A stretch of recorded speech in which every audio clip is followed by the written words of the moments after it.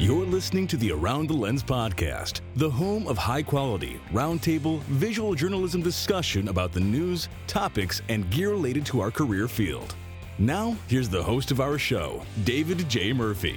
Hello and welcome to Around the Lens, episode 248. I'm your host, David J. Murphy. Joining me this week is my co-host, a freelance photographer based out of New York, Mr. Bruce Byers. Bruce, it's great to have you back. How are you doing, buddy?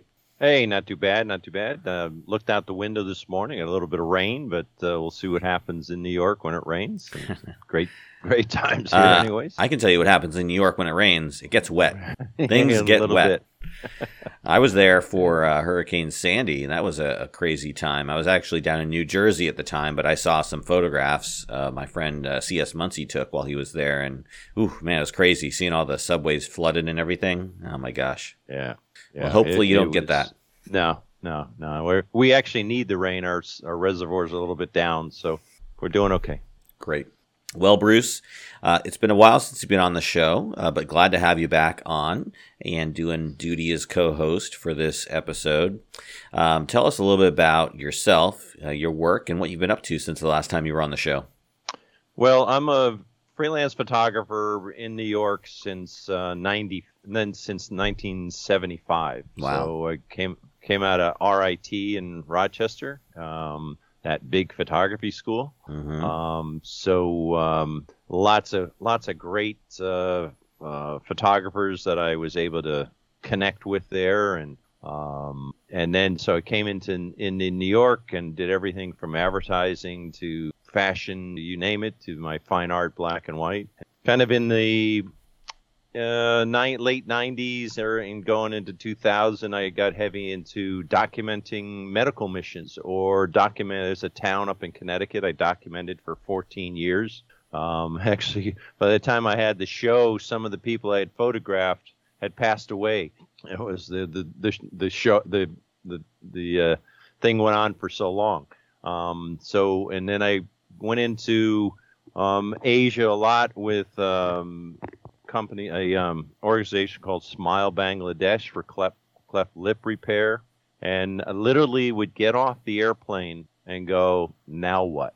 And that was the excitement of it, because I would follow these doctors, incredibly remote, poor areas, and we would do surgery upon surgery. And so I learned a tremendous amount about the world and about myself and everything else. So most of my travel was more Europe and that type of thing, cruise ships and different stuff like that. But then getting into documenting, which you know a lot about, and it just opens up a whole nother world. I mean, into the West Bank, into China, Sri Lanka, Bangladesh, India, Vietnam, into Beirut and Jordan, doing the documenting the refugees out of Syria, and just hearing the stories. I mean, like, we were in Syria, they were coming into Jordan, into the camps, and as they crossed the border, the Syrian were picking them off with rifles as they walked through the gate.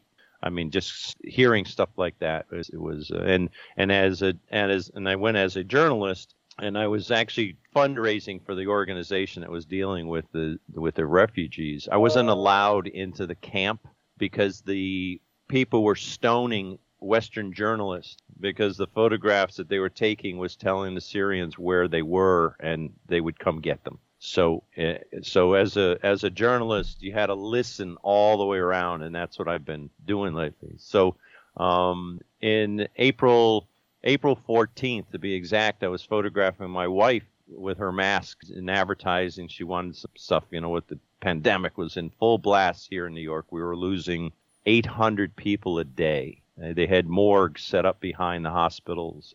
Just horrible. I went and photographed the clapping. Everybody claps at 7 o'clock. Exactly 7 o'clock, New York would erupt. Not at 7:01, not at 6:59. At 7 o'clock every night.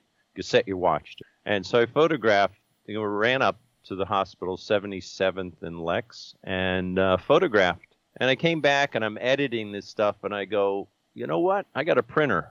I printed up a bunch of pictures. The next day I went back, and I gave the pictures to the nurses. and you should have seen the expressions on their faces. You know, there was a bunch of other photographers there taking pictures, and you could just see in their minds that, you know, okay, so I'm taking another thing, but for someone to walk up to them and say, here's a picture, as opposed to let me take your picture. So I did that for about 14 weeks. My Facebook feed, Bruce Byers has a nurses album on it of 2,500 photographs. Everything through Floyd, through Gay Pride, through 9/11. We actually did one for 9/11. And about the third week in, the union, the nurses union connected with me, and we continued the project for the next time. And now we're about a week away from having a 118-page book roll off the press, which they will then give 1,500 of them to their union members, which are all the nurses, just for this. And it's a tearjerker. And every day going there was just, as a journalist, you know, it's sort of like, where's the story? How to keep the story going was probably the biggest and toughest part. So about in the third week, all of a sudden I realized that the not that many nurses were coming out, and I go, well, what's going on? I start getting friends with the different nurses and stuff, and they said it's getting better in the hospital, so they're sending those extra nurses away and are not needing as many, which was fantastic.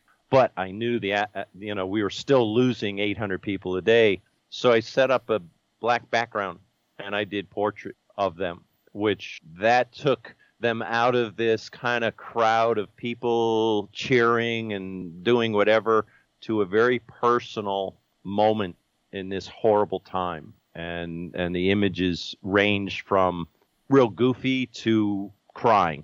And it was an amazing thing. And it's still going on. I still have to go back and do more photographs. Unfortunately, New York is starting to spike again, so right. I could be back out on this. So it's that's kind of what I've been doing for the last since we've seen each other. And as a working photographer, it's great because in different ways I've been able to, you know, make a living from it too. So, which is the important part. Got to pay for our cameras and our rent and everything else. We can't just take pictures for the fun of it. I don't know. Some people can, but I can't. No, that's definitely something we can't do, most of us anyways.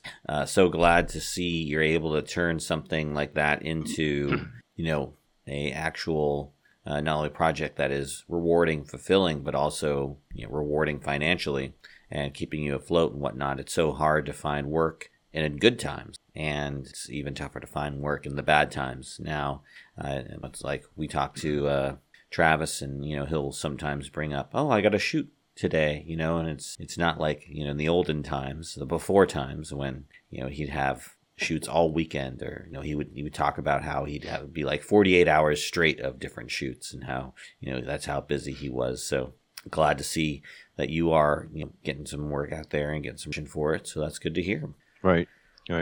And I'm hoping, what I'm hoping for is that this opens up another world of the medical part, that people see it and they sit there and go, what can I do with this? Or, hey, that's a great idea, and then work it into their advertising, or get another nonprofit to call me up. And, you know, I love to travel, so getting going into the Middle East, I went in there with a church group, and they were actually paying me to work for the nonprofit, which was great.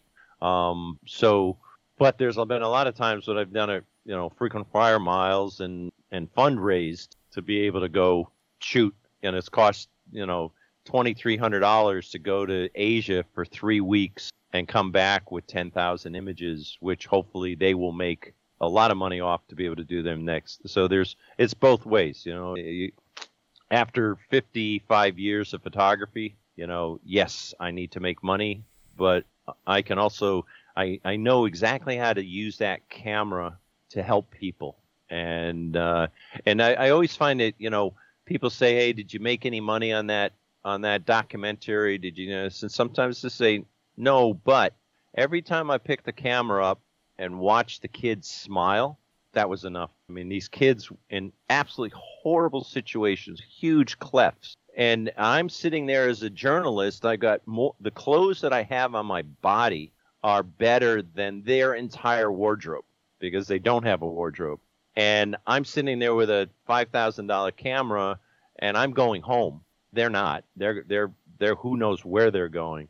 And they sit there and they have the biggest smile on their face. It's like, I just helped them out tremendously, and they helped me out tremendously. So, and that's what happened photographing the nurses. These nurses one nurse was sitting there, and, she was kind of sitting on after everybody left for the clapping, like 15 after 7, and she's just a young girl. She's sitting there, and all of a sudden she drops her phone, and I walk over to her and I said, "Are you okay?" And she hardly could pick her head up and go, "No, I'm exhausted." That's what I was involved in. That's what I had to take in. I didn't even take her picture. I couldn't. It's like, this is not the moment. You got to kind of behave yourself. I think as a journalist, sometimes you just have to walk away from some of those moments, because it's the fact that I sat there and asked her if she's okay was my job as a journalist. I feel, because right. I connected with her and she needed that connection. Yeah. It was 10 seconds, but at least someone just didn't ignore her and walk by, which lots of other people just walk by. So, and especially in this day and age, you got a lot of people that, we can't have photo shoots all because of COVID, which is, I understand, but there is ways of doing it where we can continue and work it. But everybody's got to behave themselves. Right. Well, it's funny. The photo shoot is probably the best job suited for something like COVID, because you can be socially distanced. You can put on a long lens. And you're going to use a long lens anyways, probably for the most part, if you want to get nice, shallow depth of field. So right. It fits right in. There should be no reason why you can't do a nice photo session.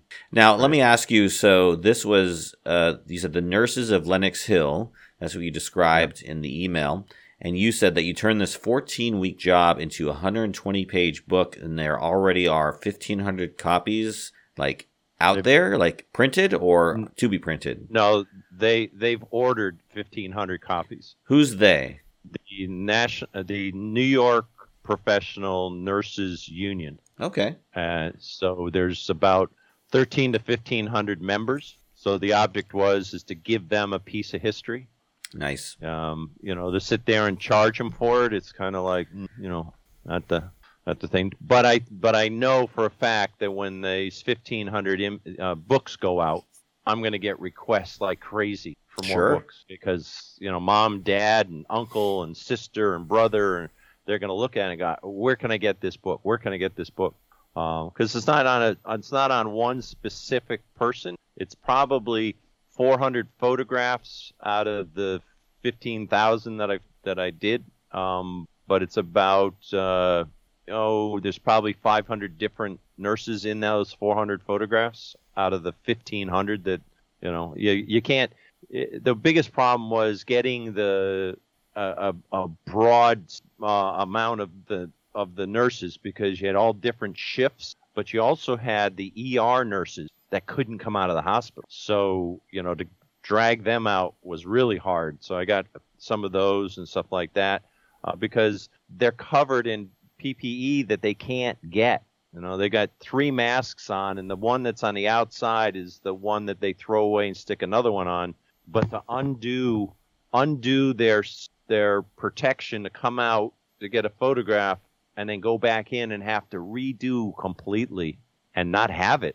Forget about the fact, the time and the effort and the chance of being exposed, but they didn't have it. There wasn't there to go trash it. So it was a challenge, and you had to behave. You had to understand it. You couldn't give the nurses a hard time. Well, why aren't you coming out here? I got to do no. Hey, can you go in and ask so and so? Or I had 2 nurses that I call my production, and I got to know them. I knew that I was going to be there for a period of time. It wasn't like going to a protest and the protest is going to go for 2 hours and then disappear. This protest went on for 14 weeks. So as a photographer, as a journalist, I had to keep myself going. I had to keep telling the story.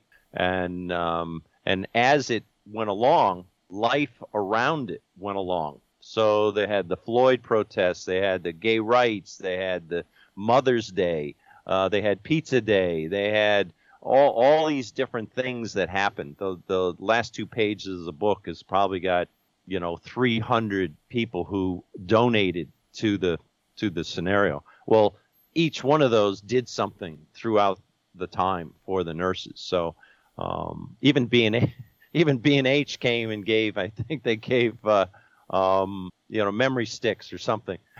So it wasn't just the pizza guy. So it was there was one time I was standing there. Sometimes you didn't. It's 6:57, and you're standing on Lex and 77th, and there's nobody there. Okay, so there's a couple other photographers roaming around, and like, okay, it's not going to happen today. 6:58, nothing. 6:59, all of a sudden you start seeing a group of nurses come out. By 7 o'clock, the noise level, all of a sudden, the fire department would show up. The mounted police on their horses would show up. The police would show up, and the sirens would go off, and the noise level was amplified. You think New York is noisy, just absolutely amplified. Probably 200 nurses, everything going on, and then it's what's the New York Minute? 7:10, empty street. And this went on every night. So I'm sitting there, and the nurses are getting less and less because it's getting better, which was fantastic. And I've got a little studio set up where I'm going as I'm photographing. So I got to photograph the scenario. I'm pulling nurses out of come over to my studio. So it was a good exercise for 15 minutes a night. So no, that's great. Are they still doing that? No, that stopped about 2 months ago. Okay, because people are more able to move freely about. Yes, and also the indicator behind Lenox Hill, 77th, and then Lenox Hill, Greenwich Village was the other where the nurses are, and I did a whole series down there. All of a sudden, you see a tractor trailer, huge, the big tractor trailer, be put in there, and it's a refrigerated one, and they needed it for them to extend the morgue. And for anybody who's listening to technical things, 40 caskets fit on the floor of a tractor trailer. They filled that up probably in the first day. Then they went, oh shit, what are we going to do? So they put bunk beds in the trailer. That's how sick this was. Yeah. That wasn't enough. So they brought in another tractor trailer and stuck it on the other end. So as things went on, you watched that's what the indicator was. And all of a sudden, one of the trailers left, and then another trailer left. And you knew that things were getting better. Yeah. So if those things show back up again, you know that the shit is hitting the... Right. Yeah, I think there was one hospital that had 7 of them in the parking lot. 7 tractor trailer trucks. Right. That's horrible. There was, unfortunately, and some of the sick things that unfortunately happened is Downton. There was a funeral home out in, I think, Queens, and they had 2 U-Haul trucks, and there was a smell, and people saw some stuff leaking. They didn't have enough room, so they stuck them in the trucks. No refrigeration. It was just, not enough. Amazing. Not enough funeral directors. Right. Because you can't just take somebody and dump them in the ocean, or you can't take and just dig a hole and stick them in the ground.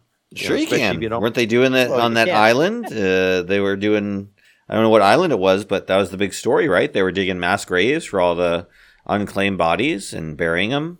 And yeah, but that's been there for almost a century. That's called Potter's Field. Yeah, but it was still happening. Oh, it's going to happen that's where all the John Does go. Right. Yeah, so that's what I'm saying. But you can bury them in the ground. You can bury them in a mass grave. Yeah, but if you have 5, 6, 7, 1,000 bodies, you can't do it tomorrow.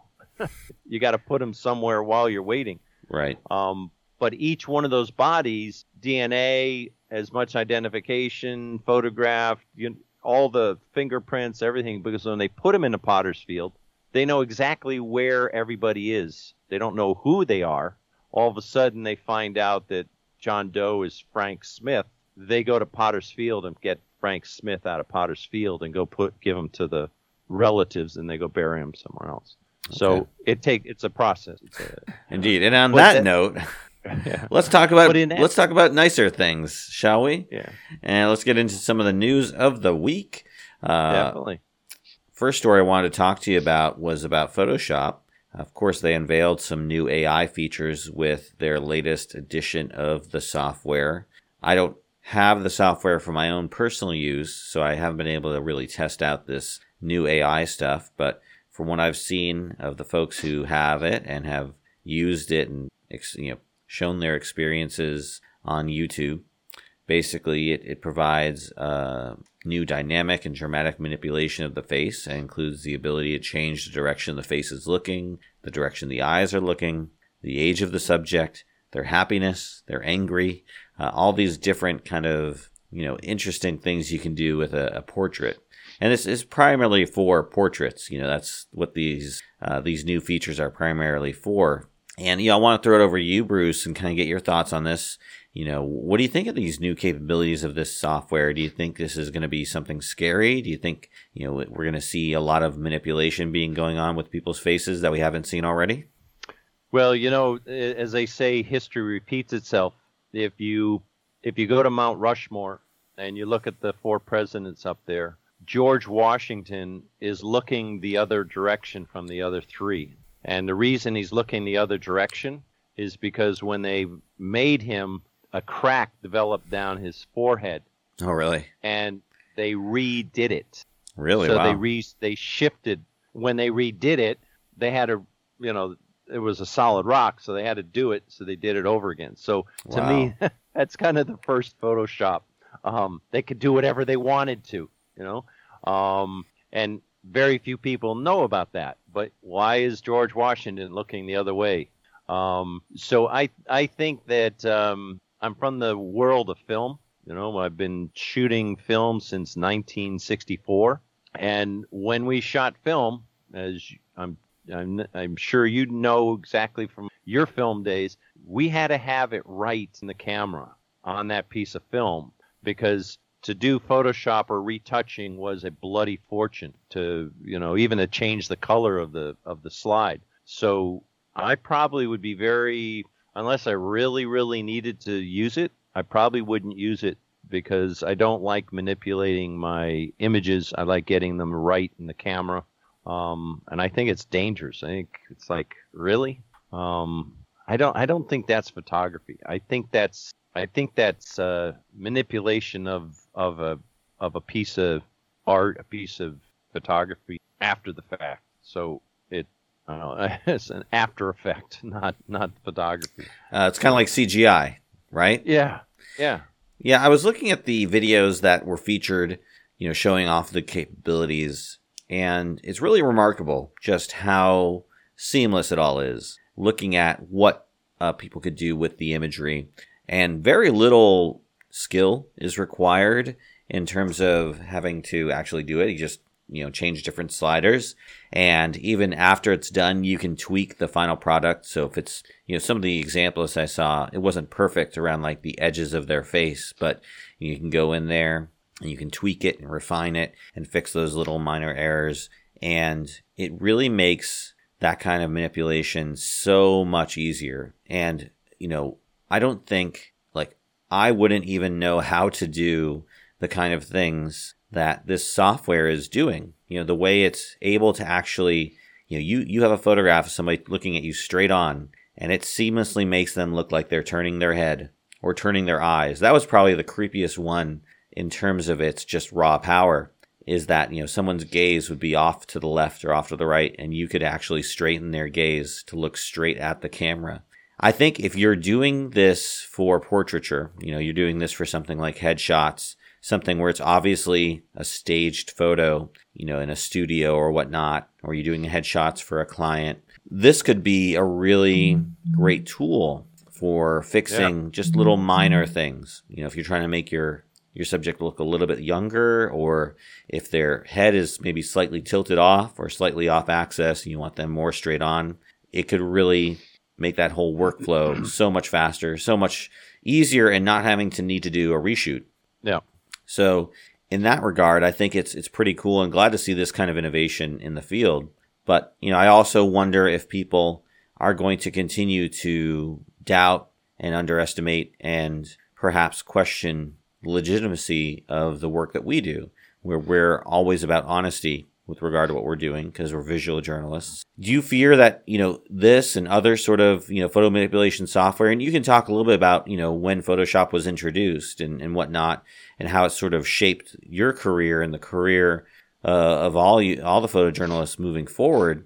Was there sort of a Pandora's box that opened with the introduction of Photoshop and other sort of software that made your job as a visual journalist that much harder? Just trying to convince people what you shot was authentic. Well, in the I think it was 93, I got an email from somebody, because I was doing a lot of stock photography through the I think if this was around when stock photography was big, boy, we would be in huge trouble. I mean, the stuff that would have been manipulated and everything else would have made stock photography. It would probably have killed stock photography because you could do it. You could have 10 variations of the same person and only take one picture. So that would have killed the business.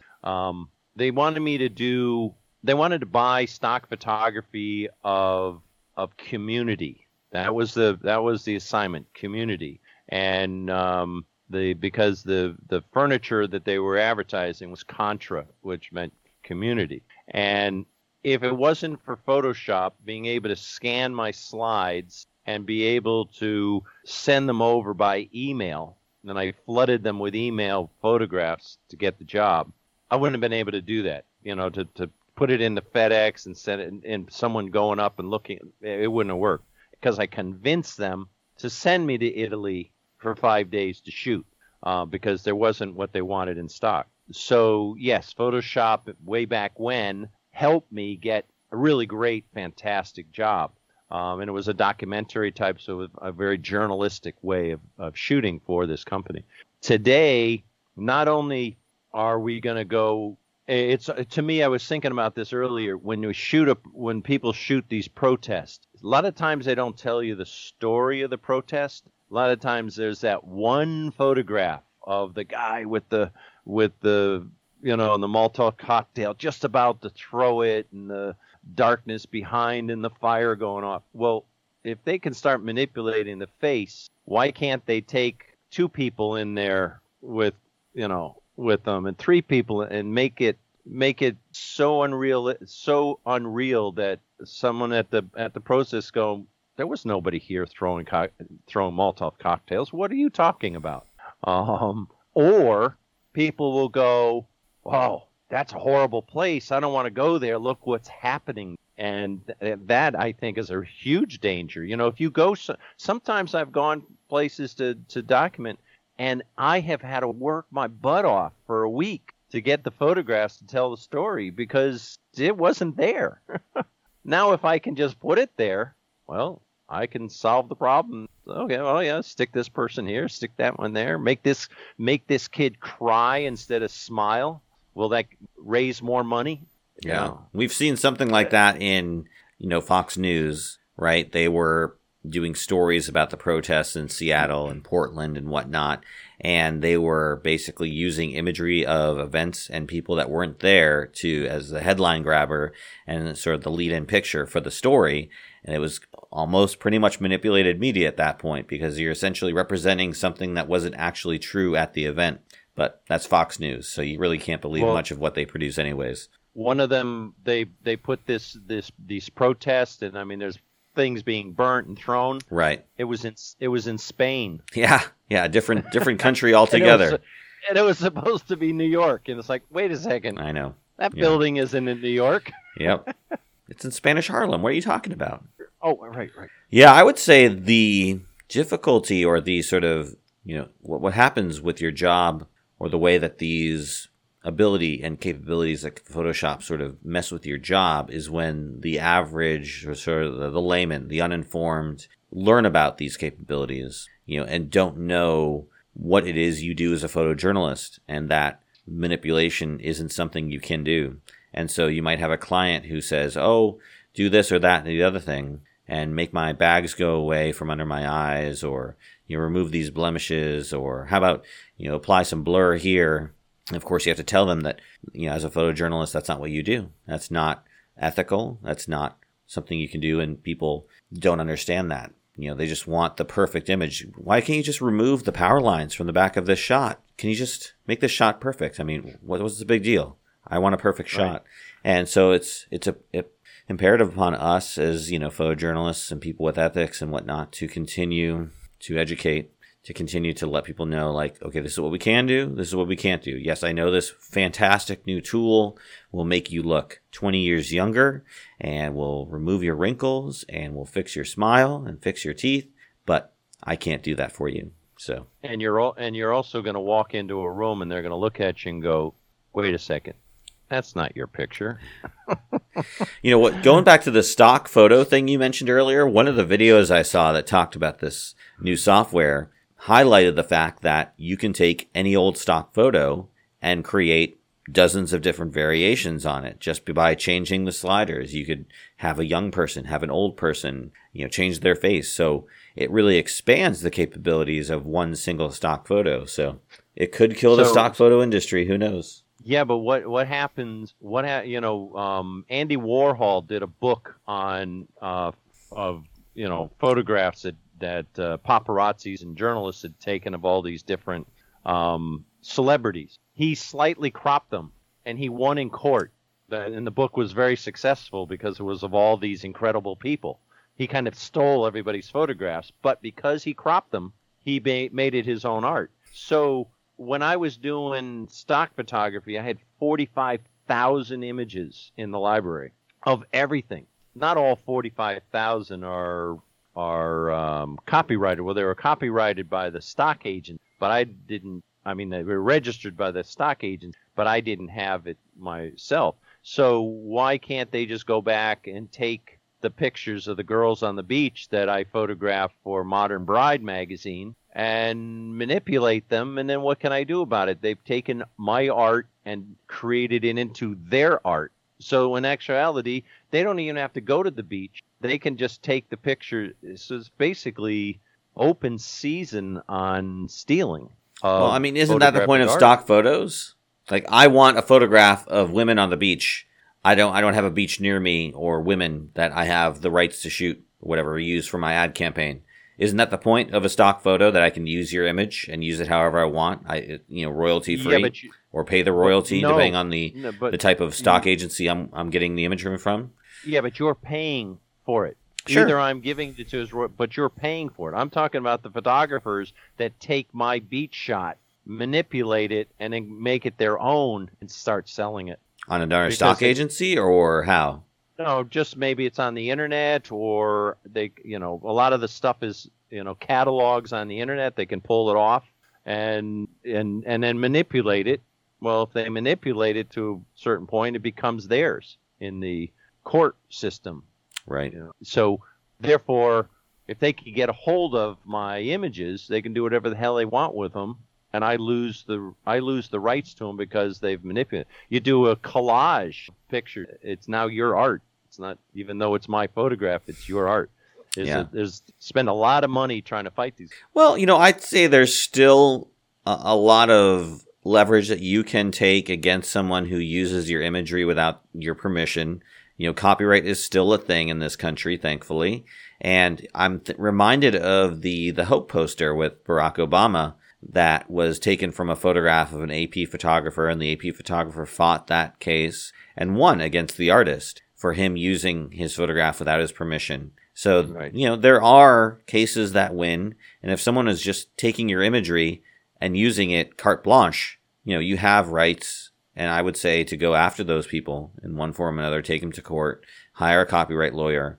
Don't hesitate to, fight them in the system. Well, what I say to that, though, is before you even think of doing it, if you don't register your copyright, take the copyright is when you push the button. Registering the copyright is going to allow you to have the lawyer work with you. They will not work with you because they know the photographer is not going to be able to afford to go up against Forbes magazine. But if it's there's a big payout and register, well, no, even that. If there's, if you register it, then Forbes has to pay your legal fee and the penalty. Right. If it's not registered, it's like the Wild West. Well, they'll pay you. It's basically a difference between, I think, $250,000 per infringement for registered copywritten work, and if it's not registered, then it's basically what it would cost to produce that image. So the difference, it's astounding. It could be the difference of thousands upon thousands of dollars, hundreds of thousands of dollars. But anyways, let's go ahead and move on to our next topic today. We're talking about the Pocket 2. This is the latest gimbal camera that has been released by DJI, and it's the sequel to their Pocket 1, their mini gimbal camera. The camera improves on its predecessor in many ways and makes a gimbal camera easily accessible and pocketable.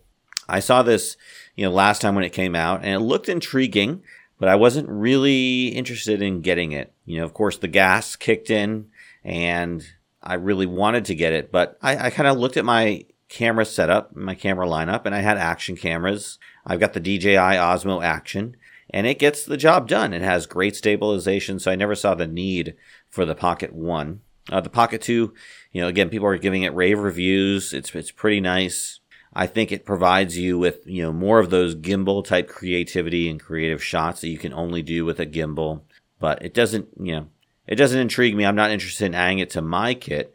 What are your thoughts on this camera, Bruce? Is this something you think you might include in your accessory kit? It's pretty small.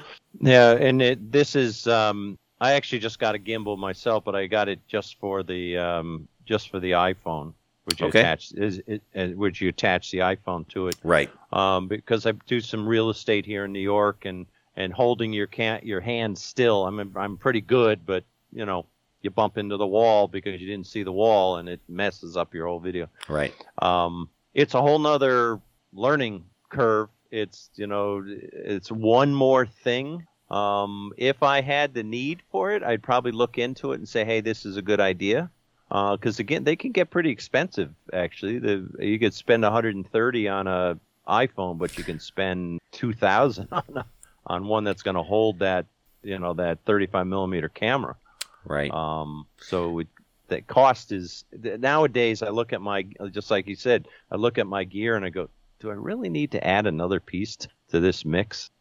Yeah, this new gimbal costs, I think, around $450 or $400, something around there. Maybe $350. I don't know exactly. It's around that ballpark. There's multiple versions of it. There's the base version, then there's like the creator version. So I think they range from like $350 to $450, depending on which version you get.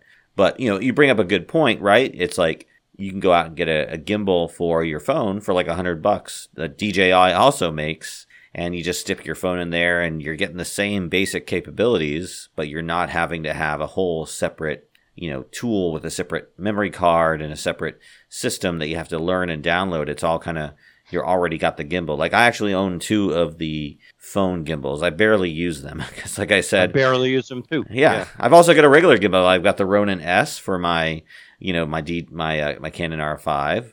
I barely use that as well, although that's a pain in the butt to use because it's extremely heavy.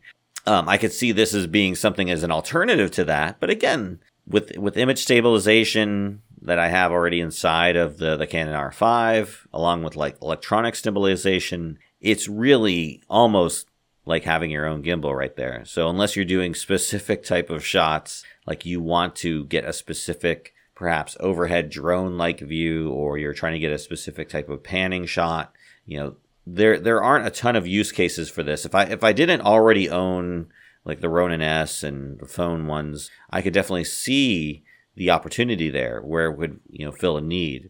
But getting it outright for my needs, I just can't see that. I don't need that kind of I don't need that kind of capability. I think they really going after the podcasters and the people who are streaming and that type of stuff. I mean, would you walk into a protest and you got your bag and you got your couple bodies and lenses and pull out the gimbal in the middle of it to, what are you gonna? I look at it. The protest is for X amount of time. I need to be on one way or the other. Either I'm going to shoot video or I'm going to shoot gimbal. It's kind of like. Right. I think that's one of the tough things today. I think the camera companies are making all this stuff and adding to it and adding to it and adding to it.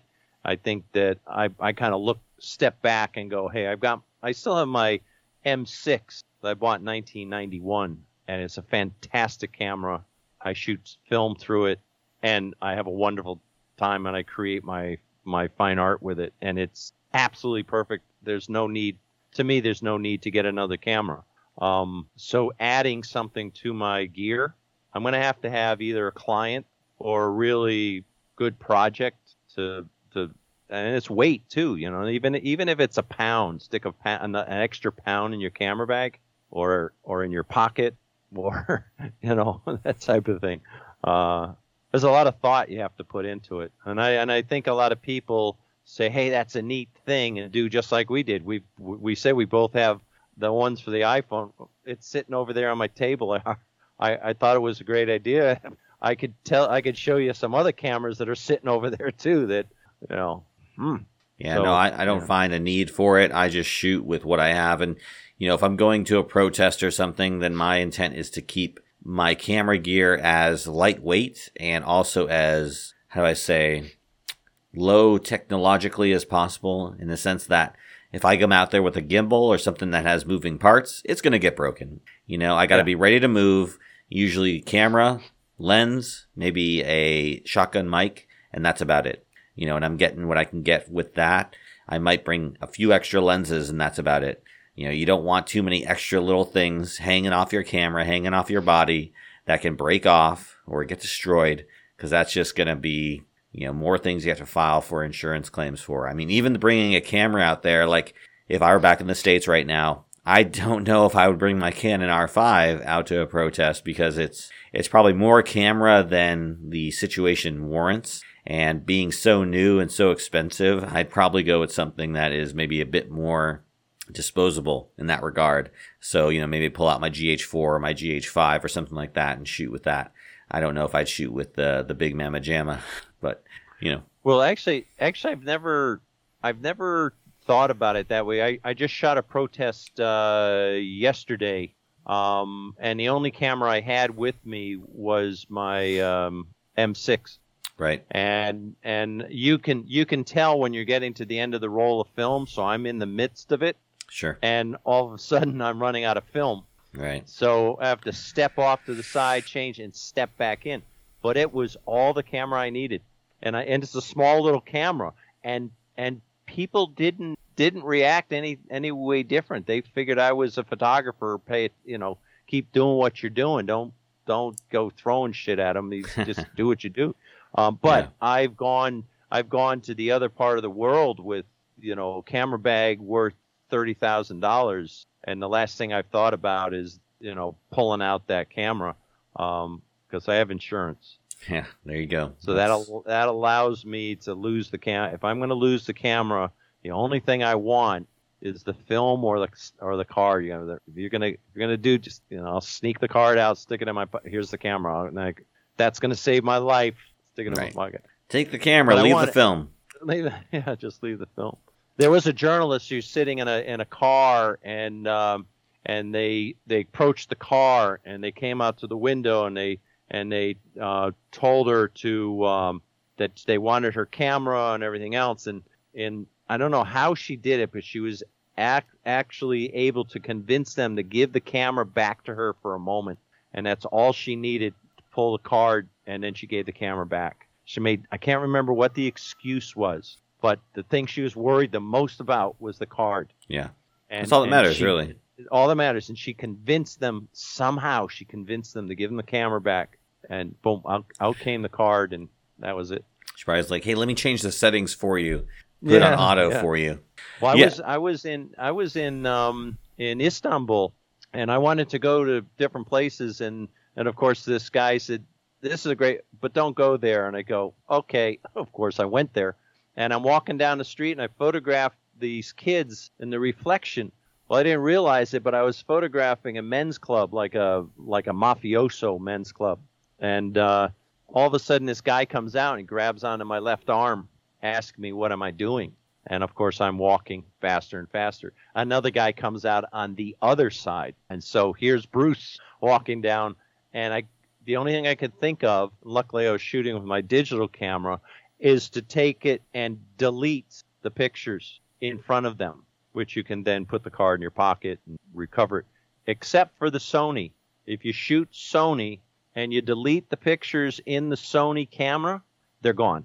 Wow. You cannot recover from a Sony camera. Interesting. Very, very important. I shot I shot 10 apartments one day. Came back and accidentally deleted reformatted the card. I had to go back out and shoot. Jeez. And I did everything. I went, and then I got on the phone with whoever, and they said, "Nope, Sony turns it into zeros." Wow. On the first one. Wow. So if you have a Sony, oh my God. don't delete in the camera. the one time Travis isn't here to defend Sony. Oh yeah, I'm sure he'd have a lot to say about that. No, one. that's not true. It is true. I know, right?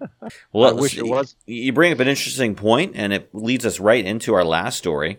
In an opinion piece published for the New York Daily News, a woman by the name of Jean Sun claims that people photographing women on the street without their consent is somehow a act of performing a gender-based violence on them. That's per her opinion article. And she's actually working with councilmen within New York City to restrict such acts. I think we can all agree, for the most part as visual journalists, that if you're out in public and you're in the public view and visible by, public, whether it's inside of a building from a window or out on the street, you're pretty much fair game to be photographed. But of course, we've talked about consent. We've talked about the rights of the people you're photographing, and generally speaking, if it's something where you can get consent, if you can work with them, in one way or another and sort of get that buy-in from them, especially in this world of protests and whatnot being so extremely rampant, then it's something we try to do. But, as someone who shoots in New York City and, someone, as you said, you've been told to delete your photographs. And that's one of the things that's mentioned in the story, is that this woman has apparently been able to get photographers who are photographing her. She's been able to get the police to have them delete their photos. And I was going to ask you, when you were shooting these protests with your film camera, did anyone go up to you and be like, "Don't take my photo, delete that photo"? And then you go and respond to them, "It's film, I can't delete it." But what are your thoughts on this one, Bruce? Okay, so there's one. I'm not gonna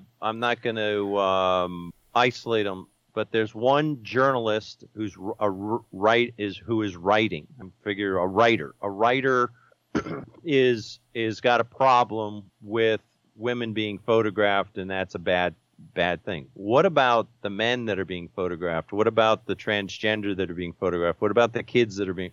Do they not all count in the same thing? Why is it just women? I mean, there's men that are photographed that. Well, because the opinion writer is a woman. And she's concerned about just her, herself and women in general, from what I get from this opinion piece. The only time that I actually wasn't told to, in Istanbul, I was not told to delete it. I deleted it to save my life because I couldn't figure out how to get out of this situation. It was either I did something, which was I came up with the idea to delete. Once I deleted it, the hands came off my arms and I ditched. If I couldn't have, I probably would have gotten the crap kicked out of me. They didn't care about the photograph. They cared about the fact that I was photographing and what was I going to do with it. Right. I was in New York photographing a protest. It wasn't it was a protest, but they were trying to the Pakistanis were trying to say, "Hey, this is not good." And I'm photographing. The woman says, "What are you taking pictures for?" And I looked at her and I said, "You're having a protest. You want people to know about what's going on. How are we going to do it if we don't take pictures and put it out?" So I was nothing against the woman. Happened to be a bunch of men around her. She happened to be one of the 10 women in the thing. So how do you determine So every single woman, no matter where she is, no matter what she's doing, we're not allowed to take her picture? I think that's what the opinion writer would like. Yes, or you need their consent. Okay, so the group of protesters, which happens all the time in New York, coming down Park Avenue, and right in the front are 3 women, and they're yelling, they're screaming. If I'm taking the picture, I'm taking a picture of the protest. I'm not, yes, I might zero in on one woman or one man, but am I going to be not allowed to take the picture of the protest because there's women in it? But the women are in it to protest, to get their voice heard and get their image seen. Now, how do you determine what you can take a picture of? But on the other hand, I can see that if there are laws, though, if I take a picture of a woman and and I put it on a billboard for the sex club down the street, that woman can sue the crap out of me. So as a professional, I know what I can do with the photograph. I'm not going to I know that I'm not going to use her commercially, or I'm not going to trash her. I'm not going to do anything bad to her. I think the people that she should be after are the ones that rip off that person's image or use it improperly or make them look at this horrible woman doing this wonderful. She's doing a wonderful thing, but they can make it now with Photoshop. They can make her cry instead of smile. That really gonna screw them up. But that's a police state, and those police have no right to make me delete the photograph. Right. And that was one of the things I was most surprised about, is that, the police were telling photographers to delete their shots. And, what the opinion writer here says about what she's trying to stop or what she has an issue with is not necessarily the person who's putting themselves out there, right? The protester, but, the sort of sneaky shots from a long distance with a long lens, or even close-up shots of someone just going about their day, minding their business, walking down the street, and a photographer, comes up to them or takes photographs of them that, from her point of view, this person is doing it to have, shots of this woman later that they're going to do things with, for their own personal benefit or personal satisfaction. And she sees that as being something that's violating her rights as a woman, that someone could potentially be using her image to satisfy themselves in some way. And the one aspect that she mentions here is, of course, there's a felony if you do upskirt photos, right? If you try and get a photograph, from a low angle up a woman's skirt, that's a felony. But she thinks it doesn't go far enough, and she wants laws and whatnot to restrict all aspects of photographing a woman without their consent in, I guess, in an event that they're not putting themselves out there to be photographed. But yeah, anything like this would get struck down immediately by, the First Amendment. None of these kind of laws or rules or whatnot could potentially stand up, I think, in court because of the First Amendment, and just the fact that if you're out in public, you kind of have no rights of privacy or no rights to your own image. But, it is an interesting subject to bring up, and obviously something we should be cognizant of, that some people feel that way. And maybe, as sort of a photojournalist doing our job, and we wonder why people might be offended by us taking their photograph, even if they're out there and they're protesting and putting themselves out there. It is just something to keep in mind, in terms of understanding how people are feeling. Yeah, but as a professional of the years that I've done, and the hundreds, thousands and thousands of people have taken pictures, even excuse me, even in a place like Bangladesh, there's a woman sitting there with her child in the recovery room, and in Bangladesh, it's proper for a woman to cover her head. Well, I made the mistake of walking into that room, and you should have seen the look that I got and the people scrambling to do. And I learned the next time I went in there, everybody could see the door. I actually walked up to the door, and all you saw was my camera in the door going like this. And you heard the rumbling going on, and then I walked in. I could take any picture I wanted, because they don't always wear their headpieces when, they wear the headpieces when other men are around.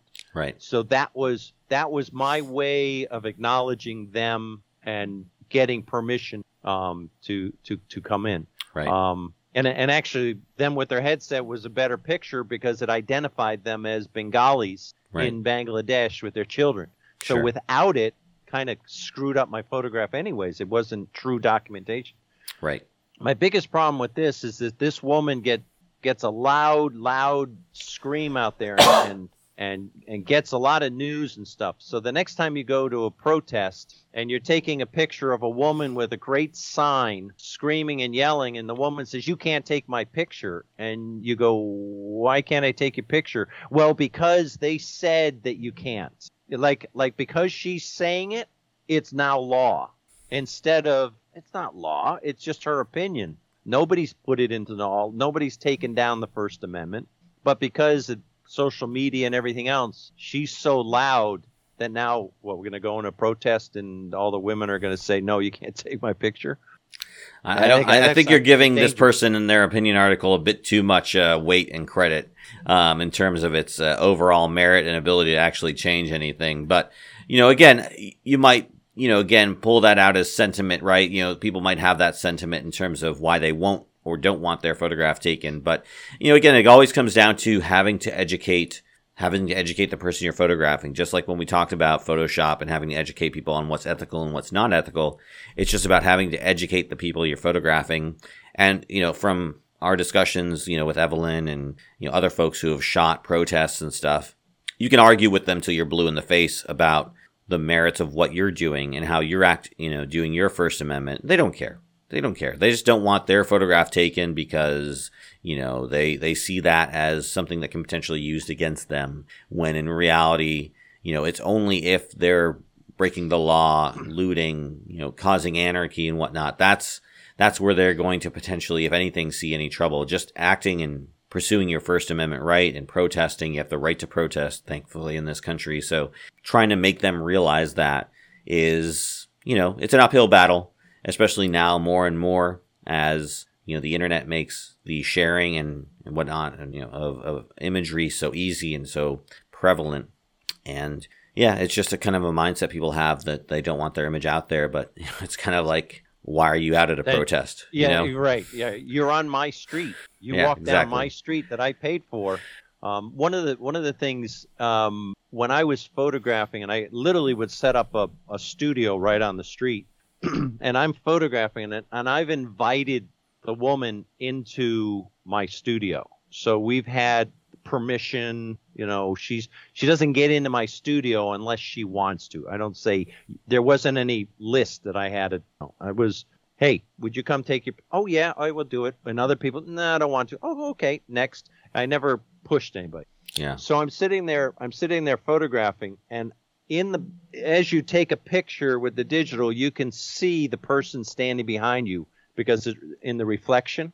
I got 3 to 4 photographers standing behind me. Back in COVID, they're 2 feet away from me. Some of them are almost on my back. So first of all, it's COVID problem, but they're shooting over my shoulders. None of those people had the permission or the right to do that, but they did it anyways. And most of them were young photographers. So I think it's professionalism. I wouldn't do that to another photographer. It's professional. He's got to, if they're all just yelling and screaming coming down the street, yeah, get your position. But if you're standing on the street and you're isolated the person and you're taking the picture, I must have had permission. And why are you photographing over my shoulder? That's when I think it is not right. That's and it's not women or men, because I was photographing women and men, children, everything. They did it anyways. Yeah, indeed.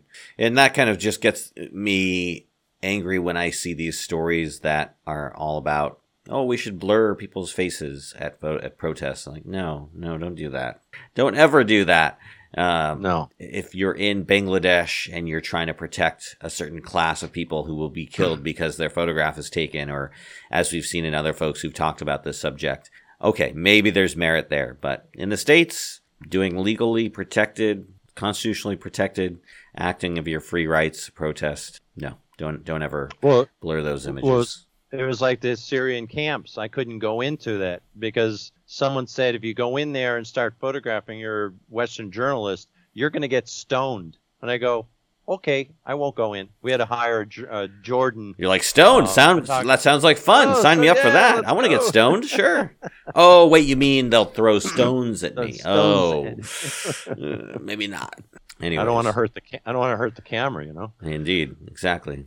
All right, Bruce. Well, I think that's going to bring us to the end of this week's show. Thank you so much for taking time out to be with us. Where can people find out more about you and your work? Bruce Byers Photography, and that's B as in boy, Y-E-R-S, Bruce Byers Photography. And you can go check out the book and buy the book, The Nurses Project. And I'm here I'll travel the world once this COVID thing is killing us. Yeah, I'm assuming you probably had to cancel some trips because of COVID, right? Oh, yeah, I was supposed to be in Bangladesh. Not Bangladesh, supposed to be in Nepal and Bhutan because I have my travel business, which is CameraOdysseys.com. Right. We are trying to get into Cuba for the tobacco season in February. Okay. So we're hoping that everything will go good. Yeah. So if you want to come on the trip, go to CameraOdysseys.com and get on our newsletter and sign up for the trip. No obligation until COVID allows us to do it, but I'm going the moment they're open. I'm going. Cool. Because got to travel. Yeah. Got to travel. Yeah. Hopefully we can all get back to travel. That would be nice. I'll be traveling in June of next year, no matter what. So we'll see how that goes. Following you? What's that? With a container of furniture following you? Indeed. Well, it'll get there before I do, more than likely. Yeah.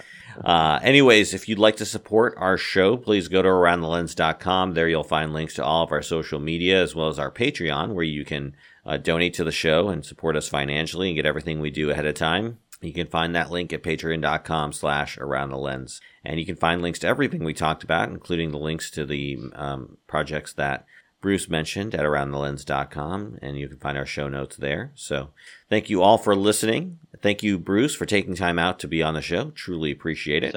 Sounds good. And I'll do the rum next time, no matter what the time is. Heck yeah, that's right. It's at 5 o'clock somewhere, right? Right. All right. Well, that's about it for this week's show. I'm David J. Murphy for Bruce Byers. Thank you all for listening or watching Around the Lens, episode 248, and we are out. Goodbye. Thanks for listening to Around the Lens. We hope you enjoyed the show. To continue the conversation, head on over to one of our social media outlets such as Facebook, Instagram, YouTube, or Twitter. To support the show financially, consider donating to us via Patreon. For show notes from this week's episode and links to everything else we talked about, just go to our website, AroundTheLens.com. Finally, if you or someone you know might be a good guest for the show, get in touch with us via email at info@AroundTheLens.com.